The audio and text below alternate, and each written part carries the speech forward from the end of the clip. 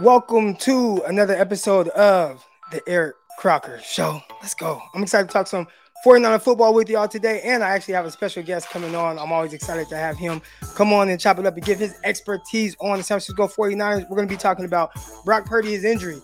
He's talking about potentially being out for a long time. I don't see that happening, but hypothetically speaking, if it does happen, what does that mean, especially if Trey Lance plays well? We'll discuss that. And also draft crush, draft talk, all that and more with a special guest this morning. So first and foremost, man, I want to ask everybody how they doing on this beautiful morning. Uh, One thing we haven't done in a while is we haven't checked on y'all mental state of mind. All right, so I see the flames going up. I see Bree Marie in the chat. I see Raphael in the chat. I see the flames coming in. My apologies, y'all. I haven't checked on y'all in a while, man. Look, I'm a little rusty with this. I was out for a long time, but we are back. I hope everybody's doing well. Just go through some, simple things real quick. Of course, uh, Underdog Fantasy, promo code Crocky.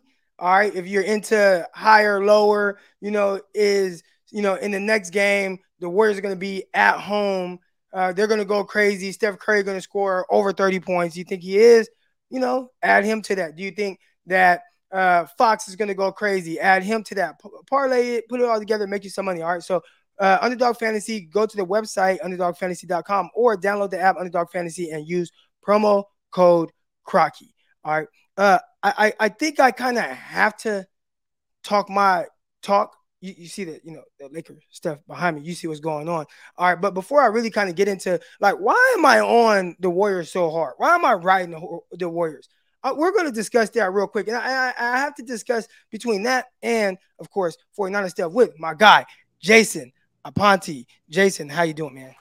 I'm great, Crock. It's good to see you, man. I like the new setup with the music in the background and everything. Like really, like leveling up with this. I'm really enjoying that. I've had this the mixer thing for a while, but I just never used it. So I've had it for a while, and now I'm like, all right, man, it's time to start to kind of add the effects and all that good stuff to the show. Add a little nice little production to You'll it. put the gunshots like Joe Budden. So I've been trying to get the gunshots, but it's a little more difficult. Like I gotta find Yeah. the right sound and all that. I'm gonna get to the gunshots, but real quick, I did want to because I know I have a lot of Warrior fans, that follow me. Listen, guys, the only reason why I troll the way I do, and those of you who are on here, you probably don't know much about it, but on social media, I'm notorious right now for trolling Warrior fans. I'm probably the biggest Warrior hater on Twitter. And the crazy thing is, y'all started this. I promise y'all started this. I never hated the Warriors. I got a picture of me in college with a Warrior beanie on. Like I've always been a Laker fan, but man, Warriors, they represent California. Like, I lived in San Jose. I'm right there in the Bay Area. Shoot, I'm from Stockton. That ain't far from Oakland. What, 45 minutes, an hour maybe. So like I've always showed love. And when they were going head up against the Cavs, like I was always going for the Warriors, like, hey, Warriors, hold it down. So I've always really like, I like the Warriors. Like I'm a Laker fan, but it's like I got no beef with the Warriors until last year in the playoffs. And I just was tweeting out an observation, as I always do. It could be the 49ers, it could be the Boston Celtics, it could be the whoever, right? But you're watching the game and you tweet an observation. So I'm watching the Warriors and I see Curry shoot a three and he kind of like tries to sell the foul call, right? And they're like, oh, Jason Tatum pushed him down. I'm like, no, he didn't. Like Curry's just trying to sell the three, which is cool. Like that's basketball. Everybody tries to sell it. But when you don't get it, like, bro, I'm not going to complain. Like, you didn't get the call. The Warrior fans came at me. You're a hater because you're a Laker fan. You're this and that, blah, blah, blah, blah. And ever since then, it's been beef. Ever since then. And I can be very petty. So, and you better hope you win. Like last year, I was petty. They won. All right, I can't say nothing. This year, I'm going to be petty. And if they continue to lose, like, I'm going to be petty until they're out of the playoffs. So, it kind of is what it is. Warrior fans, y'all started it. There was no love, no disrespect or anything prior to the last playoffs, but now I'm turned up, and I am a trash talker naturally. I play cornerback. So, but anyways, we didn't come on here to talk about my beef with Warriors fans or anything like that. I actually really secretly appreciate the Warriors and everything that they do, but I can't really say that on Twitter because I've already have this kind of personality as the villain. So it kind of is what it is. But anyways, I got Jason Aponte on here, man. Let me put the name up here. Aponte, how are you doing? Oh, I'm great, man. Dropped off Averly at school. We went to Disneyland for her birthday last month. She just turned 6. Everything's going good, man. I like when you do the mental health check because sometimes when things aren't going well, you just think that things are never going to get better. That's why I always tell people that when things are going well, to make sure that you cherish it. And I got to say, everything's going very well right now with me and my family and my daughter. Oh, that's awesome, man. And that's great to hear. Sounds like everybody's doing well there. I looked in the chat. Looks like everybody's doing well. If anybody is not doing well, man, y'all know where to find me at Eric_Crocker on Twitter. Shoot me a DM. Crock, I'm not doing well. I just need somebody to talk to. I'll shoot you my number, man. We'll talk about it. All right. Just like we finna talk about Brock Purdy. And Brock Purdy comes out and just mentions that there's a scenario where he misses an entire season. I think that's BS. I don't see that happening at all. I think if you ask me right now, I'd say it's about 60-40 chance he's actually the week 1 starter. Like, that's just how I feel. And like 40% chance they want to take it slow and start him off on the pup list or whatever. But an entire year, I just don't foresee that happening unless there's just this drastic setback. But he kind of threw it out there. You see 49ers social media accounts going crazy. I see DSF 49ers with my guy Brad. You see Raj. You see all these guys, and they're talking about, they're posting. I see the comments. Everybody's kind of going crazy. But I'm here to say, I think everything's going to be fine. What were your initial thoughts when you heard Brock Purdy say this? You know me, Croc. I'm always level headed. You know me. I'm not going to yell. I don't ever have strong takes or anything like that. So I took this and I read the entire article. And I think the first thing was it was sloppily put together in terms of the way the quote itself was presented. It made it feel like he was throwing that out there out of nowhere. But for me, because I had to write about it on Niners Nation, for me, I just felt that Brock Purdy was speaking matter of factly. I think everybody has optimism around the timeline of him coming back. Optimism is one thing. Optimism is not the same as certainty. And there are no certainties in returning from any sort of injury. There can be setbacks. And just because there is good precedent with other quarterbacks not having any setbacks doesn't mean that things are going to go well. If we were living in a perfect world, then Brock Purdy would have never torn his UCL to begin with. Unfortunately, we don't. So I think what Brock Purdy was saying was, I don't know if I'm going to play, but he wasn't saying like, I am scared I'm not going to play. I think everything and anything is still on the table, but I don't suspect anything's wrong. This one feels like a real big, huge nothing burger for me, Croc. Yeah, and to me, and the way I explained it on Locked On 49ers, make sure y'all tune in. Locked On 49ers 5 days a week, myself, Brian Peacock. But the way I described it on there was, it kind of, a lot of times it's what they hear from the doctor, right? So Kyle Shanahan, people view him as, oh, you can't really take what he says serious in press conferences. I take it very serious because I think Kyle Shanahan a lot of times speaks more matter of fact than most coaches, right? Like, very honest between Kyle, between John Lynch. They speak in this way of like, this is the truth, sometimes too truthful.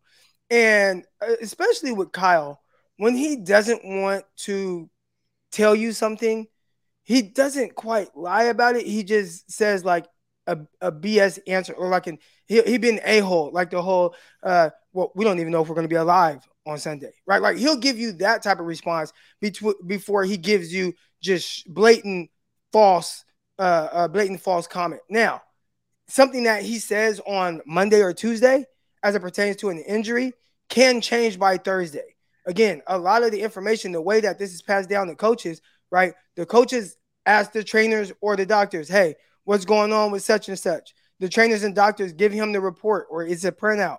He reads it. Okay, this is what's going on with him. And then that's what he says to the media when they ask about it. Now, that can change. So that doesn't mean that he lied on Monday or Tuesday. That just means the information that was given to him on Monday and Tuesday said one thing, and then by Thursday or Friday, it could say a completely different thing as they continue to evaluate it. I mean, games happen on Sunday, and these people are on it trying to figure out exactly what's going on with these guys. Sometimes they have to wait for swelling to go down. So, they will get an x-ray or an MRI. Maybe it doesn't show something. And then as the week goes on, it could be either better or worse than they initially thought. And that can change the way that Kyle has to report it. So there are a lot of people that think, and again, I could be giving him too much credit, but to me, that's how it comes off to me every time I hear him say something. I don't know if you're hearing something similar, or are you like, nah, this dude's a liar? No, I think 49er fans have become experts of kind of sifting through comments and reading body language, after the draft process with Mac Jones, I feel like 49er fans turned into detectives more than anything. But I think it's so easy sometimes. Kyle literally will tell you something and he says it with that dead face, and he is not lying. And I take a lot of what he says as fact because it usually turns out to be fact, right? Just because he says something you may not agree with right there, but then if you go down the line and look back at it in hindsight, it was true and it was always right there. But yet, we start to go through the process of like, well, he said this part of it, and if you take this part out, but he said this, and it could mean this. It's like you're just missing what's right there in front of you. And sometimes the most logical answer is the most obvious one. Right. So is it obvious that Brock Purdy will be starting week 1 in your opinion? I know you don't. You're kind of like me. It's not. We're not like hot take artists or anything like that. But if you had to bet, he'll be starting week 1 or he starts on the pup list. Which way are you leaning? I think right now, I think they're still going to take their time with him. But if he is healthy, then he's the guy. And the way that I rationalize. Hold on, Aponte. I'm not gonna let you give me that answer. Like no, All right.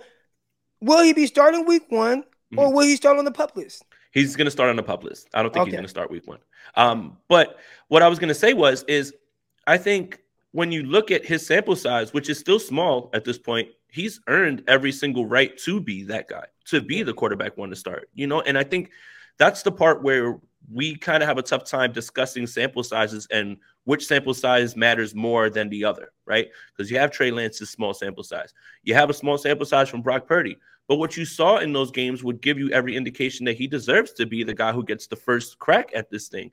So it's just a little weird. My biggest issue, I think, Crock, right now in this offseason when it comes to the discussion around the quarterbacks is one guy's sample size is he's ready to go and that's it. This is the franchise.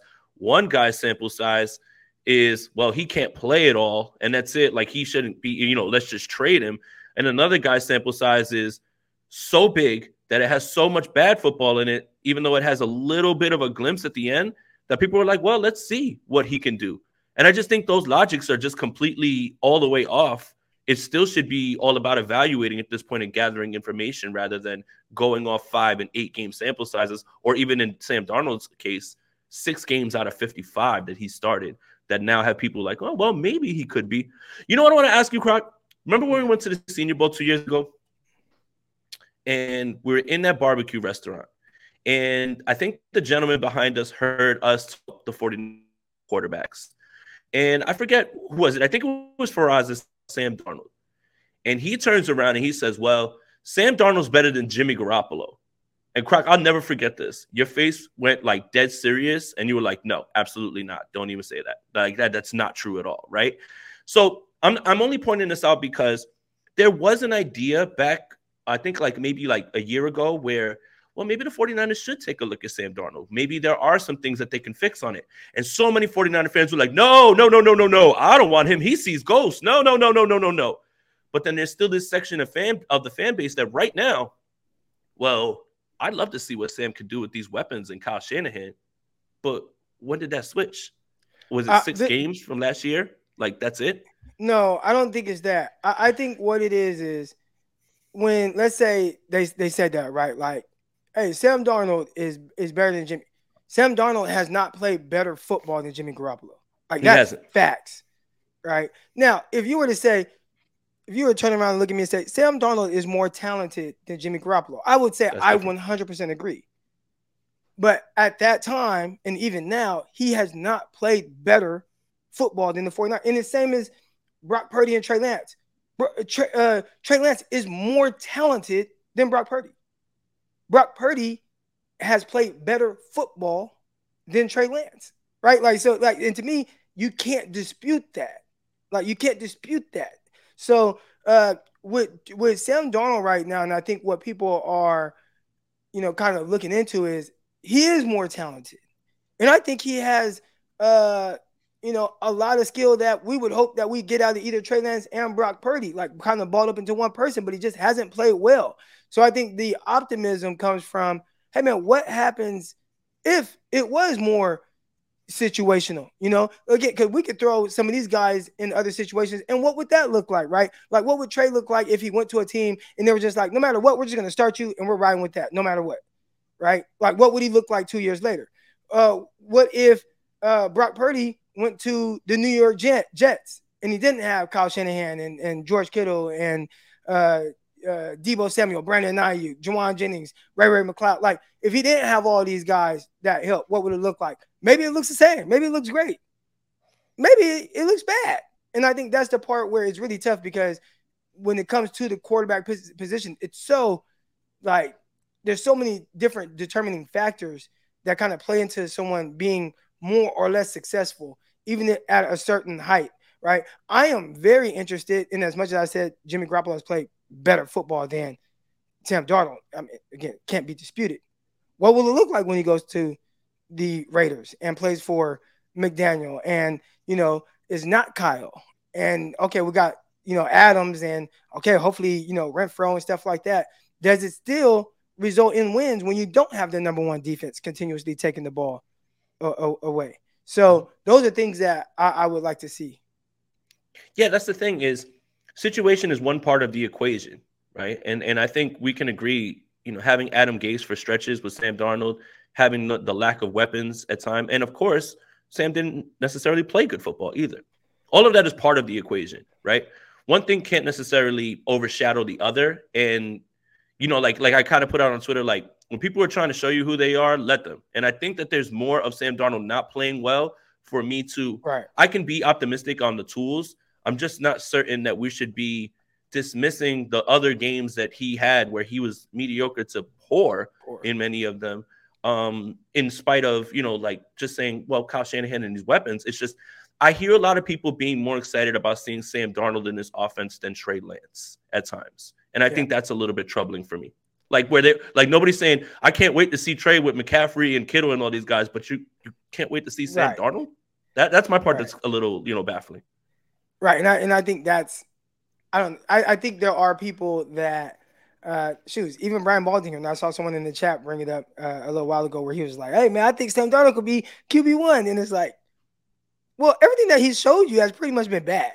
Right. And at least with Trey, there's still this level of like unknown to where maybe if he has everybody, again, because, week one, I saw somebody say, whoa, 49ers lost week one last week. And it's like, yeah, but how much better would it have been if, hell, even if not there was no George Kittle, there was no Christian McCaffrey, what would it look like if maybe Elijah Mitchell just played the whole game and didn't get hurt in the first half when they were up 10-0? Would it have looked different then? So, I mean, there's that aspect of it as well. And they don't kind of give Trey the same benefit of doubt, as it pertains to like the weaponry and where the team is. So, hell, if the team doesn't bust multiple coverages, they still win that game. So that's something interesting to look at. I did want to ask you this. All right. So we want to kind of spin it to Trey Lance. And again, I think we both agree if Brock Purdy was healthy, he'd 100% start week one. Right now, I still lean towards him start week one. You think he starts on the pup list. But because he kind of threw it out there that there's a chance that he maybe misses the season. Hypothetically speaking, guys, if he does miss the full season and Trey Lance does play well, right? He plays well. You go to the playoffs, you win a playoff game, whatever, right? Like, plays well. What then next offseason?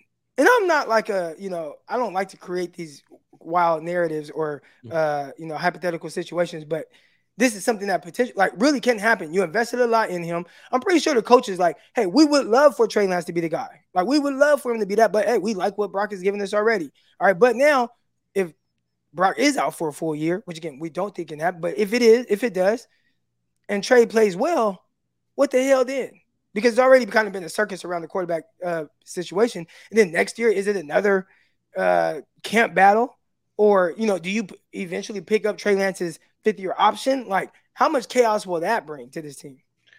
It's always going to be chaos, Crock, until we have the locked-in franchise guy. Right? It's until there's the guy that you can set your watch to every April 18th, like how the Chiefs have, like how the Cowboys have, like how the Philadelphia Eagles now have, right? Like, it's just, this is our guy. We don't have to worry about that. These questions are always going to persist. So when it comes to this, if the hypothetical thing comes to pass, which I hope it doesn't, that Brock Purdy doesn't play, and Trey Lance plays well, I want to make sure that I say this before someone else does. Don't tell me that people can't lose their job because of injuries, because Trey Lance seems to have certainly lost his job because of injury. And it's happened multiple times at the quarterback position over and over. So if Trey Lance is showing that that ability that they banked on, that they moved heaven and earth for to move to the third pick. And he's playing well going into the season. And the optimism around Trey Lance is we're only seeing the little bit of it, and we still have more to grow. Then it's at worst going to be a camp battle. If not, just straight up, we're rolling with Trey, and Brock Purdy's going to have to be the backup. So the whole injury thing throws a monkey wrench into this because quarterbacks have lost their job to injuries. It happens. Alex Smith lost it to Cap. Trey lost it to Brock. And Brock, if that happens, he could lose it right back to Trey. And I also think that Kyle Shanahan's going to stick with whatever's working at that point. He won't rock the boat if you're winning games. If you're winning games and you're in the playoffs, I don't think you rock the boat and you make a move, because now you're banking on the young man being right back at the level that he was 2 years before, taking the entire year off. And that's not something, that's more of an uncertainty than it is just a feeling of optimism around him. So, yeah, it's always going to be chaos like this, Croc, until this quarterback position gets nailed down, man, always. It's actually good for content, but it is kind of annoying with Oh, the yeah. conversations that we end up having it. But I'm going to now go to something else you said, right? And in your scenario, Brock Purdy starts off on the PUP list, which I do think that's a realistic thing that could happen. Again, I put it at 60-40 that he starts week one and he's the guy that's out there. But there's a 40% chance in my mind that Brock Purdy starts on the PUP list. And that would give Trey Lance, how many weeks? 4 to 6 weeks? How many weeks do you have to sit out? 4 at least. 4. All right. Yeah, or like the PUP can be, I think they have the short time IR. I'm not certain with how that works. Let's just say, let's cap it at 4 the most. All right. So let's say 4 games. What would Trey Lance have to do in those 4 games to start for the rest of the season and not have to look over his shoulder? Or do you think he'll always have to look over his shoulder, even if he is starter? I think he'd have to be 3-1 or 4-0. And this was something, again, that I wrote about on Niners Nation as well, too, because Mike Clay from ESPN, right, Croc? Yeah. So Mike Clay, he does his season-long projections, and he has Trey Lance starting 3 games at the start of the season and Brock Purdy taking over for the other 14. So I'll throw this hypothetical at you, Croc. It's a 3-game sample size, right? Not 4. Here's Trey Lance's stats according to Mike Clay's projection. He's 60 for 92. That's a 65.2% completion percentage, 690 yards, 4 touchdowns, 2 picks, 106 rushing yards, and a touchdown on 24 rushes in 3 games. Those numbers represent a jump, right, in Trey Lance, because those are better completion numbers than last year, even though it was just a game and a quarter. But you and I know, Croc, stats can be inflated. You throw a screen pass and Christian McCaffrey takes it 95 yards. You get credited with a 95-yard pass play, right? Sure, you have to have the timing down. But I think the eye test above all is always going to be what's the real gauge of where Trey Lance is at, not any statistical number, and wins. Because there's a world where Trey Lance plays well and the 49ers lose games. There's a world where Trey Lance plays poor and the 49ers win games.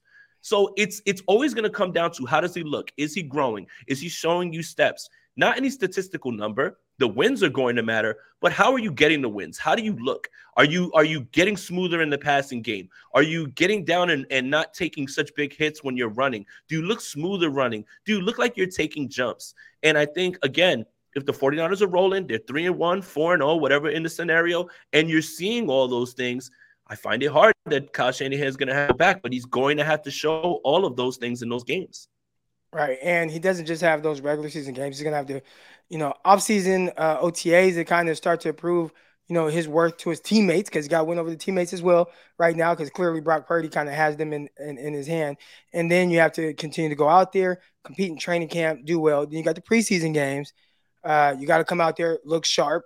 And then if he rolls it to the season, I think there will be a lot of confidence that he can win those games. And if he does indeed go 3-1 or 4-0, it'll get a little interesting in your scenario, of course. Mm-hmm. So that's it on the quarterback situation. I think that's going to be something that we continue to talk about throughout this entire offseason. Shout out to everybody in the chat right now. Everybody that's watching, go ahead, hit the like button, hit the subscribe button. And if you didn't catch the beginning of this, we're going to continue the show right now, but you can also catch the audio version. I'll be uploading it soon after. So yeah, anywhere you listen to your podcast, Apple, Spotify, etc., it will be loaded up to there. Let's take our attention to the draft. And the draft is very polarizing, especially for the San Francisco 49ers, because they don't have a pick in the first two rounds and don't pick until the tail end of the third round. So it kind of makes it weird with how I've had to watch film and evaluate players. I have barely watched the top guys. I finally got to Christian Gonzalez last night, and I'm like, okay, I see the hype.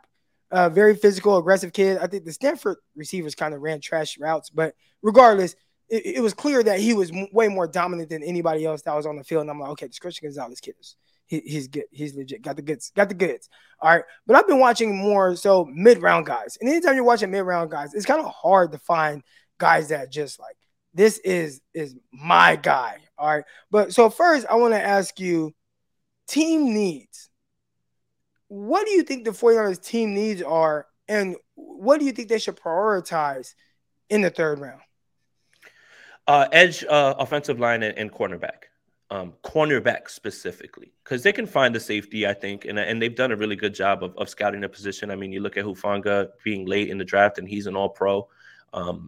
I think cornerback specifically. Now, when it comes to this process, and I agree with you, Croc, I'm very new at the prospect evaluation portion of this. Now that I'm doing content and everything, but I do enjoy looking at the third and fourth round people because it's forcing me to dig deeper and it's Yeah. forcing me to really take my evaluation to the next level. Because with round one guys, yes, there's a 50% chance they'll bust or they won't play, but you can see, right? Like who are like As a that's a prospect, guy. they're much cleaner. Like you could Right, just that's see, a guy. like, okay, I Yeah. see how this guy's game translates to the next level. Now, the system that they go in, his work ethic, that some of the things that we won't know, how he is off of the field, how does he treat the janitor, does he treat everybody with respect? Like those are things we don't know. So, he can Mhm. get to the NFL and be an a-hole and not play well. And then, okay, you could be a bust. But Mhm. let's say everything checks out and you watch the film, it's easy to say, oh, this is a first round talent. Third round guys, fourth round guys, we'll just say, Mhm. late day two to day three guys, it's a lot harder to find very well rounded guys that give you everything. And if they had everything, then they would go very high. So, for me, the way I see it is what's the, I don't even like to use the word safe, but as we're Mhm. talking about high, like third round, it's like, man, is there a receiver there? And the reason why I go to receiver, clearly that's not the Mhm. need. You just pointed out the needs for the 49ers. You said offensive line, cornerback, edge rusher. I think we could throw tight end in there, as Mhm. my guy Idris says. But a lot of these positions, O line. We're the best O lineman drafted. First round. Hard to High. find good O linemen outside of that, unless we're talking about interior guys like a guard or center. All right. Edge rusher, defensive end. Hard, look who are the top defensive end guys. They go in the top 10. Mhm. Maybe you can get lucky with a late first round guy like TJ Watt, and then every once in a while you might find a Mason Crosby who was drafted in the fourth round, but that is extremely, extremely rare for edge rushers. Kicker or Max Crosby? Max Crosby. I What was I gonna say say, we Mason taking kicker. Crosby. We taking kickers in the third. My bad, my bad. Not Mason Crosby, Max Crosby. You know what I meant though. So Yeah, of uh, course. I'm a little more weary on prioritizing offensive line, edge, or I should be more specific, offensive tackles and edge rushers in the third round because they are typically just not as talented. Whereas Mhm. tight end, I think that's a good spot. But I think there's going to be probably a run on tight ends in the second round. And then receivers. I mean, we see it every year. Guys going to really just day two in general, second round, third round, who end up being stars in the NFL. I think there are more day two receivers that are stars than any other position in all of football. So, although it's not a big need for the 49ers as it pertains to value, and I'm really big on value, I think that's where it's like, all right, let's kind of try to strike gold here. Real quick, I want to we got my guy Kelly Young in here, and he says Aaron Banks and Burford weren't first rounders. You're right, they Mhm. weren't, and that's why Burford was rotating with Daniel Brunskill most of the And Vance season didn't at right play. guard, and Aaron Banks didn't even play, couldn't even sniff the field as a rookie. Had to really reshape his body, really work to eventually get on the field and be more of what they were looking for, and then he did a terrific job. So if you're saying again, and he's an interior guy, so again, you can find interior guys like Mhm. I said, tackles are really hard to find. Good, like the legit starting tackles are hard to find outside the first Yeah. round. Maybe you can find them second round. Interior offensive linemen, oh, you can find those guys throughout the Mhm. throughout the draft. Even if it's a guy that's a tackle, you move him to guard like they did with Spencer Burford. But again, even My then, thing, you see kind of what they've had to go through to potentially get on the field, as opposed to somebody that, oh, day one, I'm out here. Which those guys do. I mean, you can have those guys, but even then, it's still really tough for those positions. my thing is this, Croc. Like when you get to this third round area, the best player available has to trump drafting for need there, because that's when you find yourself in a position where you're reaching for a guy because you have a need. And that's the thing is a trade up scenario only happens if there is a tackle or an edge rusher who's falling in the board for the 49ers. Other than that, they can stay pat at 99, look for a tight end or my draft crush, hopefully, and they may have to move up because he's getting too much buzz right now. Eli Ricks, who's somebody that I would love the 49ers to draft from Alabama. He transferred from LSU. I think he's a true junior. He didn't really start Guys, right I want away to at real Alabama. quick. I did want to ask you, who is your Yeah. draft crush? So it is It's Elijah Eli Ricks. Ricks it's Eli Ricks and it's Will Mallory from Miami, because I think everybody else is kind of focused on Sam Laporta. He's for the streets. The Niners have no shot at getting him. You don't think Zach so? Kuntz, yeah, yeah, yeah, I yeah. I don't think he well, gets past Green Bay in the second round. I don't think he gets past them. Laporta to me, I think the team thing that, and again, very well could go second round. I think he has to get stronger. So, and he's not Mhm, like, and what my guy Brian Peacock says, body beautiful, right? Like mhm, he's not the 6'4", 6'5", 255-pound tight end. He's like, slightly, I don't want to say undersized, but he's like 245, 6'3", needs to be stronger. But he has a really good game. And there's a Locked On 49, or not even Locked On 49, Locked On Network draft. I don't want to spoil who I picked for the 49ers. I picked 99, but I am going to spoil it. It's Laporta. So, nice. he was Oh, there. so They had, if he makes it to 99, I love yeah, that. yeah. But the thing is it's okay. So Love Laporta, his combine was out of control. He tested very well in terms of interviews. All the buzz around him was great. You look at the next guy, Zach Kuntz, and he's the 6'7" guy who's super fast and everything. But I have an issue, and you can talk me through this a little bit. I see him at the combine, and he has the second fastest speed. I watch him play, Croc, and he doesn't play as fast at times, right? He looks a little bit slower getting in and out of breaks. And for somebody who's 6'7", he shouldn't be that fast to begin with. But play speed and the combine speed is two different things for me. So that's kind of what I was noticed. Like him in and out of breaks, he's not as smooth. He's a bigger guy. He can get up the seam. And obviously, when he finally gets going, he can be fast. But he doesn't have acceleration. Like that burst isn't there right away when I watch him run routes. What do you think about him? I think you're right with your assessment, and it's even wilder when you look at some of his combine testing where he had an amazing short shuttle and three cone. Where he's like, dang, how you do so well, especially at 6'7". Like, I mean, this is a really big guy, 6'7", 255 pounds, running up 4.5s. Um, the film doesn't match that. And I don't know if it's because of the system or scheme, like their offensive scheme, where he kind of would start outside, motion down, run a bunch of drag routes. Maybe there weren't a lot of things that truly challenged his change of direction. We can go back to Jalen Hurd. I remember Jalen Hurd being really big. He had a great short shuttle. When you watch the film, you could see the short area change of direction. You could see the feet. Didn't quite see that with the big tight end out of Old Dominion. So I thought he struggled at the top of routes. I thought he struggled to throttle down on his routes. I thought he struggled to work away from guys. He struggled so much that everything kind of ended up being contested, and it was really difficult. I thought to kind of throw the ball to him in certain areas where with somebody that big, you would think, hey, I just got to throw it in the area and he's gonna come down with it. And that wasn't something I saw. So I'm kind of out on Kuntz. He would be more of a guy that I look at as like, man, if he's there in the 6th or 7th round, then I'll take a flyer on him because he does have a lot of ability and potential in him. But I think there's a lot of work and development that has to be had. So if you are the 49ers and it's like, well, he doesn't have to be our tight end 1 right now. He could be our tight end 3. And we can continue to work with him on certain things. And then, hey, man, you have George Kittle take him under his arms, under his wing, and Kittle works with him for a year or so. And he does offseason stuff with Kittle out in Nashville, Tennessee, where he's Mm-hmm. working with that trainer. Can't think of his name right now. Can't think of the trainer's name right now. But I know Tight end Kittle, you. Faith, huh? Tight end you. Nah. Oh, Kittle goes to this guy okay. faithfully, a receiver. It's like a receiver trainer, but he works Mhm. with the tight ends. And I mean, like he challenges their movement skills. He does a lot of really good stuff with them. So shoot, take him there, and that'll really help. So, but I think that would be like a project. So, if you want Yeah. somebody that has the potential to be like high upside, but just is kind of far away from that right now, at least for what I see on film.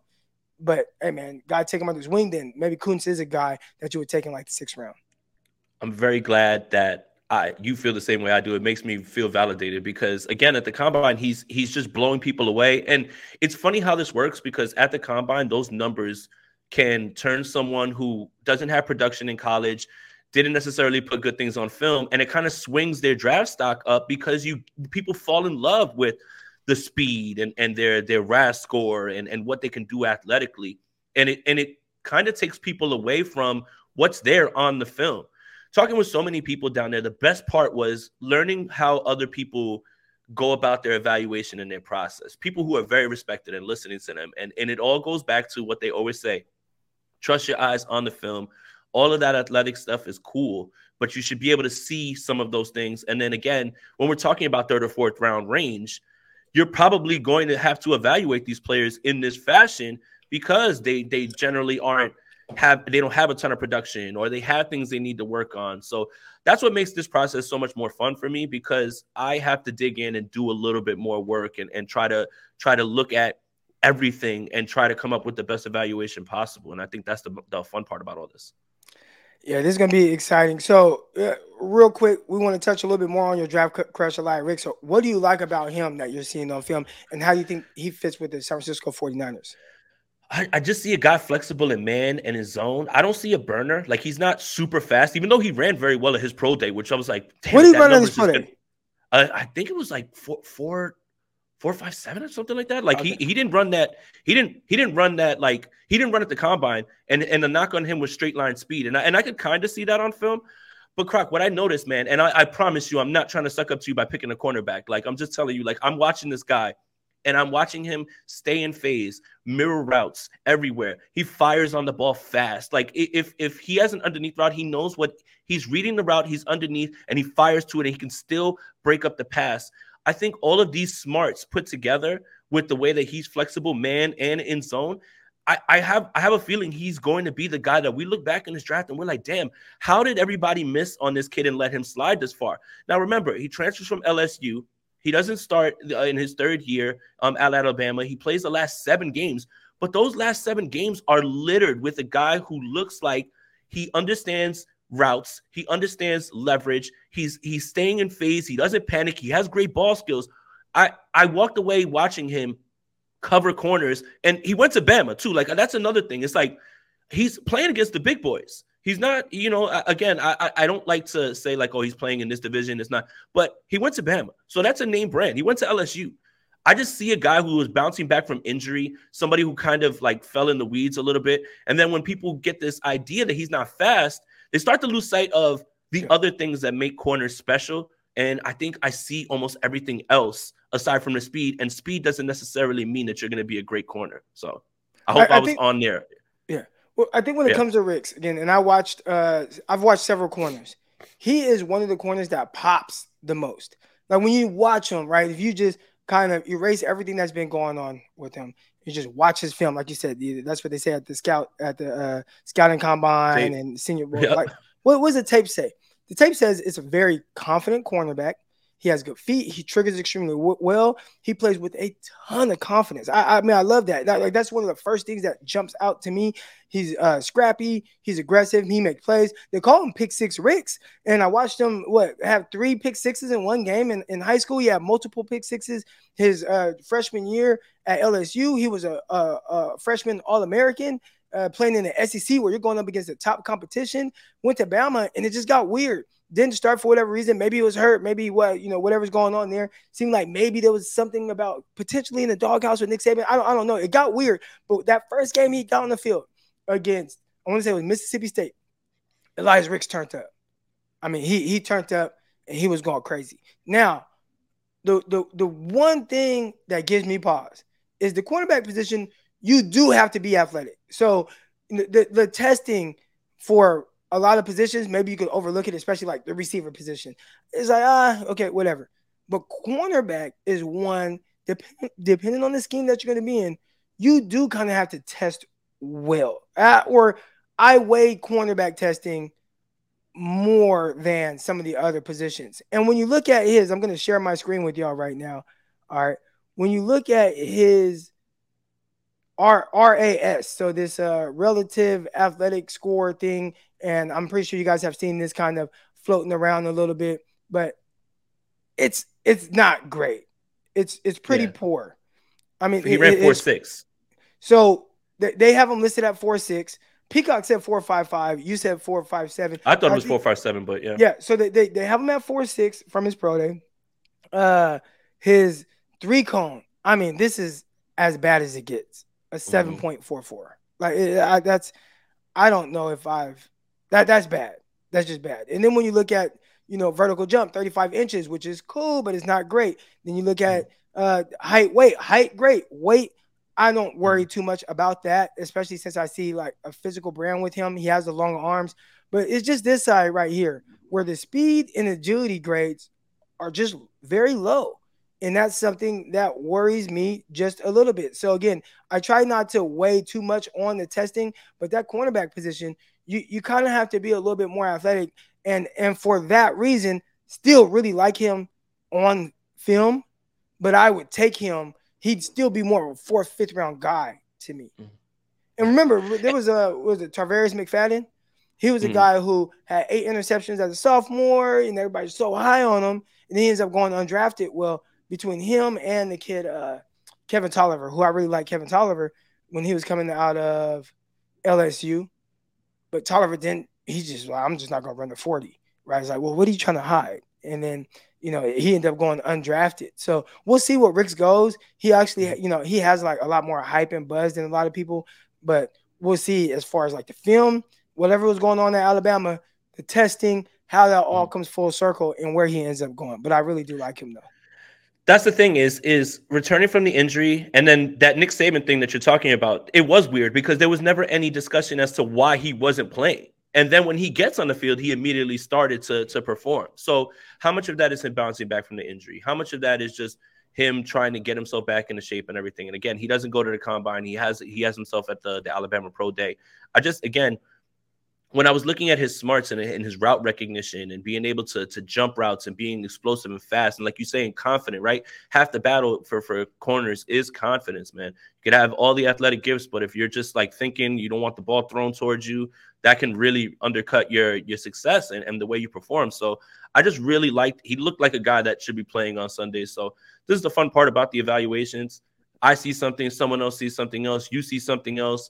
And then eventually, after we get a large enough sample size in the NFL, we can all come back and check our notes and say, well, I got this right, I got this wrong. This is where I'm gonna, fix my process and everything as well too. And you did mention wide receivers, and I did want to bring him up because he's somebody who has a ton of production. He's actually familiar with Brock Purdy, Xavier Hutchinson, and he kind of feels like he's gonna go in the range of like Amon-Ra St. Brown, where everybody was kind of just sleeping on him and he just was sitting around and he makes it and then he has an immediate jump, can play in the slot. He has great catch radius. I think he's very fine with his route running. Not fast. I understand that portion of it, but he looks like one of those guys that understands the intricacies of route running and can win at the next level. So that's one of the guys that when I was going through, see the way I started scouting this time, Croc, is I was going through people's mock drafts and I looked through the mock drafts and then I say, okay, I'm going to watch this player now. And there's no better feeling, I think, Croc, than organically getting to an evaluation, right? I'm not swayed by something that somebody said. I didn't read something that somebody else said. I kind of came to this just by watching and writing down and watching as much as I can. So when he was drafted in one of the mocks, I was like, okay, well, let me take a look. I'm not familiar with Iowa State, but when I watched it, I just saw a guy that he had rapport with Brock, but he has so much production. He's one of the most decorated receivers, right? He was like all Big 12, I think, first and second team. But again, he just looks like a guy who understands how to get himself open, which further weighs out the trumping. It trumps out the missing of certain aspects of your game, like speed and all of those things, when you know how to leverage cornerbacks and get yourself open. Awesome, man. Great insight from my guy, Jason Aponte. Jason, before we get out of here, let everyone know where they can find all of your work. At Jason Aponte 2103 on Twitter, Niners Nation. I got an article coming out analyzing another mock draft, so I'm gonna go through a seventh rounder that should come out in a few hours. I write almost every single day on there, and my YouTube channel, Jason Aponte. You know, Sprint Right Option, State of the Franchise with Brad and all those other shows that I do on there. Shout out to everybody in here that is showing love. And Croc, thank you for having me, man. You know, I got you. I'm in the crib, not doing nothing anyway. So All right. Well, I'm gonna send Jason backstage. I appreciate you, Jason, coming on, and especially on short notice, man. But love you, appreciate you, and I'll have you back on soon. let's go Lakers. Yeah. All right. We got to give him the air horns for that one right there. All right. Shout out to my guy Jason, especially for showing love to my Los Angeles Lakers. Shout out to everybody that's in the chat right now. Again, if you want to, you can listen to the audio version of that. We'll have cut up segments of this as well. Everything that we talked about today. But again, I want to thank everybody, man. Awesome show. Jason came on. I mean, right away. I was in the bathtub after my workout, texting him, and he's like, "Heck yeah, come on, man, come on." I got an hour, so I'm like, "All right, man, we'll be out before an hour." I will be live tomorrow. I fly out to Atlanta for something, then I got to be in Kentucky. But we are going to go live tomorrow, get another show in. Again, I appreciate everybody that tuned in, and I'll see y'all next time. See you then. I'm out. Peace. Hit the like button and the subscribe button. I forgot to say that. Like and subscribe. Yeah.